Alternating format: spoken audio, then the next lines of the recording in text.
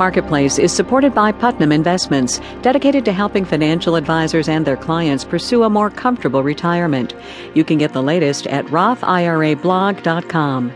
Produced in association with the University of Southern California. Many Americans are busy with their calculators today, finishing up their annual review of what they earned and what they owe to Uncle Sam. It's also a good time to see if you need any financial reform in your household, kind of like the White House wants on Wall Street. From American Public Media, this is Marketplace. Marketplace is supported by Citrix, offering Go to My PC, allowing users to work from anywhere via the web. More at gotomypc.com/market. Sustainability coverage is supported in part by the Candida Fund, furthering values that contribute to a healthy planet.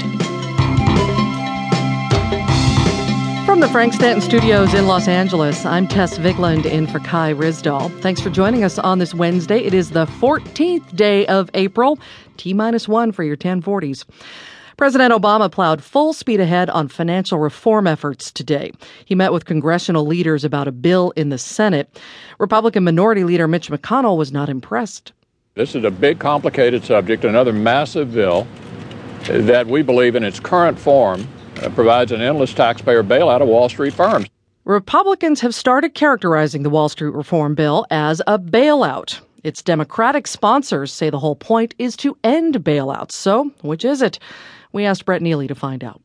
Democrats and Republicans are really arguing over how to let big banks go bankrupt. No such procedure exists right now. Democratic Senator Mark Warner of Virginia helped draft that part of the bill. He says the bill doesn't reward bankers' mistakes. Because it means they're going to lose their jobs. They're going to have their shareholders wiped out. We're going to let the firm fail. But fail in an orderly fashion, unlike Lehman Brothers or Bear Stearns. The bill makes big banks pay a total of $50 billion into a kind of insurance fund to cushion a bank's collapse.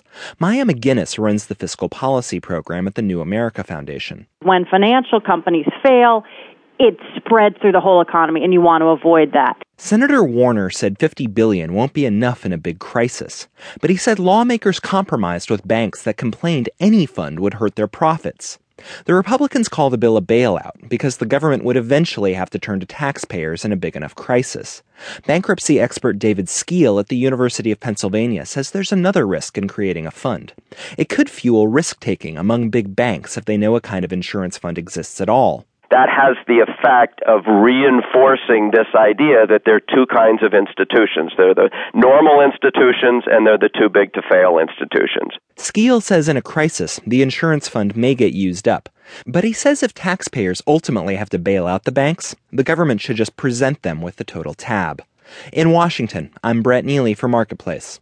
Yet another massive quake shook the earth today, this time in China. It struck a remote rural area called Qinghai Province. Hundreds are reported dead. As with other recent quakes, people around the world will want to donate to the relief effort.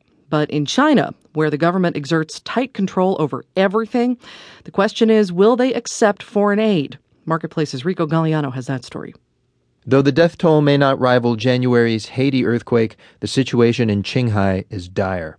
Alex Mahoney is a manager of disaster programs for the Red Cross. He says at least 10,000 people are injured and shelter is a worry.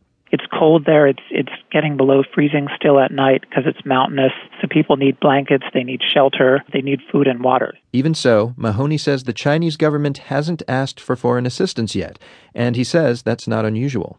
Typically, China doesn't ask for outside assistance for disasters very often. The most recent time they did that was the Sichuan earthquake in 2008. That quake, in which around 90,000 people perished, was supposed to have signaled a new era in China's disaster response.